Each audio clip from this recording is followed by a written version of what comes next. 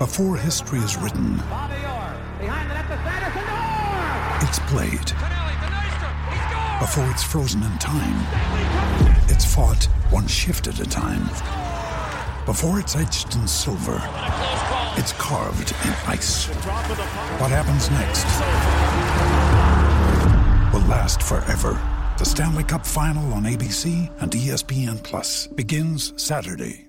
Want to witness the world's biggest football game? Head to iCanWin.com.au, predict Australia's score with a crystal ball, and it could be you and a friend at the FIFA World Cup Qatar 2022 semi-finals, all thanks to McDonald's. Maccas, together and loving it. TNCs apply.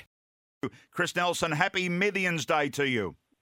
And the same to you, Andrew, and I can tell you it's dawned a beautiful day here on the Gold Coast. There's maybe a couple of clouds out to sea, but most of the sky is a lovely blue colour, and there's plenty of sunshine on a good track this afternoon. Oh, you made your way to the Gold Coast. Gee, you can sneak a little trip away from home. Yeah, just the one night, so I'll be looking forward to doing winners with you later on this morning, and then back in the car and ready for trackside this afternoon. So you get around up here in Queensland, we do. Yeah, you better watch out there, wear the mask and do all the right protocols. I will say, just for our 1170 audience, you want more racing after 9 o'clock, you can go to SEN Track at 15:39 a.m. on the radio dial, and of course the SEN radio app's probably the best way, but 7-2 from 10 o'clock this morning. We'll have an hour all around the Magic Millions. Chris will be on, and Katie Page Harvey, and we'll have Gibbo, Blair Gibson, who loves his Gold Coast form. He's all over that. And Grant Burns, one of the main auctioneers for the Magic Millions, been doing a fine job. Lots of other guests coming up, including one of the lady owners of Cusack, who's trying to win that bonus money today. So that's from 10 o'clock this morning, not only on track, but on 7-2. So, Chris, where do we go to the best? Well, it's always a tough day, Andrew, but look, I think we can kick it off with a winner in the first race, the maiden. Number 9, Warmth. Now, Tommy Berry's given this a bit of a rap to us yesterday, and I agree. I think the horse has got a great chance. Trained by Team Snowden, they have a good record in this race. Warmth's had 3 starts for 3 seconds, and if you look at her last run, she ran second at Wyong back in August behind Lady of Luxury. Lady of Luxury's won 4 and placed 3 times since then. She's had the 3 trials leading in. She's won twice, and she ran second in the other to Duchy of Savoy, who came out and won at Sandown first up recently. So I think everything points to a win here for Warmth. Perfect gate, maps beautifully. So we kick it off with Warmth, race 1, number 9. Yeah. Now, they get a bit harder after that, but I'm going with Isotope. All I've had this morning is excuse. Excuse. Come on with confidence, Chris O. Well, disclaimers, just in case.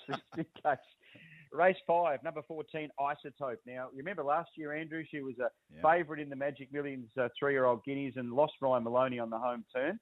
Now, I think they can make amends here. She's first up. She was due to run at Doomben 2 weeks ago. She struck that heavy track. Tony Gollan scratched her. Didn't want to flatten her with this race in mind. So, nice and fresh. She's had the jump out since, and the jump out was really good. So, race 5, number 14, Isotope. And the stablemate in the last race, race 9, number 4, Miami Flies.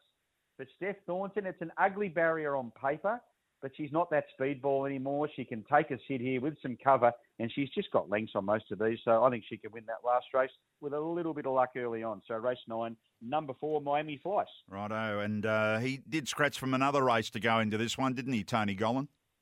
He did. The Fillies and Mares race, I think it was, he scratched from. So hopefully he's pulled the right rein. He generally does. He does. So race 1, number 9, race 5, number 14, and race 9, number 4. They're the 3 best. I better ask you about the 2-year-old Classic. We've got Sydney horses there galore. Chris, which way are you favouring? Look, I do think Coolangatta will win. I think J-Mac will find a spot for her early on, and she'll prove too strong. But if you don't like the short odds and you're looking for something at better value, I really do think Golden Artie can run a race, number 5 here. If you look back through his 3 runs, of course, he won last start. He was quite strong to the line, but his 2 defeats, he really had no luck, and he could have won both of those. So you've got a horse here that could be going into the race unbeaten. If he was, he'd be a much shorter price. I know the gate's not good, but I'm hoping they really run along early, and if they do, you know he's going to finish off. So I do think she'll win, as I say, but my little roughie there is number 5, Golden Artie. You can have something well over $20. Yeah, Ben Thompson and Brian Guy, we spoke to them through the week on SEN Track, and they were both positive in their views that this horse has got strong sectionals late, and that's what you need in this race. Yep, and I'm hoping that they just go a bit crazy in front, then they are vulnerable late. And if they are, well, he's going to finish off hard. He is. All right, so that's the run-through. Magic Millions race day. If you want some more racing, as I say, after 9 o'clock's news, 15:39 SEN Track and on the SEN radio app, and 7-2 for an hour around the Magic Millions from 10 o'clock this morning. And I'm just seeing, Chris, whether the scratchings, given the time difference, they've gone interim. Yep. And really, there's no additionals this morning. Everyone wants a slice of the Magic Millions prize money. There's no way known you'd be scratching today if you didn't have to, that's for sure. Those horses that were vetted must have passed, got the tick approval this morning. Good on you, mate. We'll talk to you, as I say, on 7-2 after 10 o'clock. Look forward to it. Thanks, Andrew.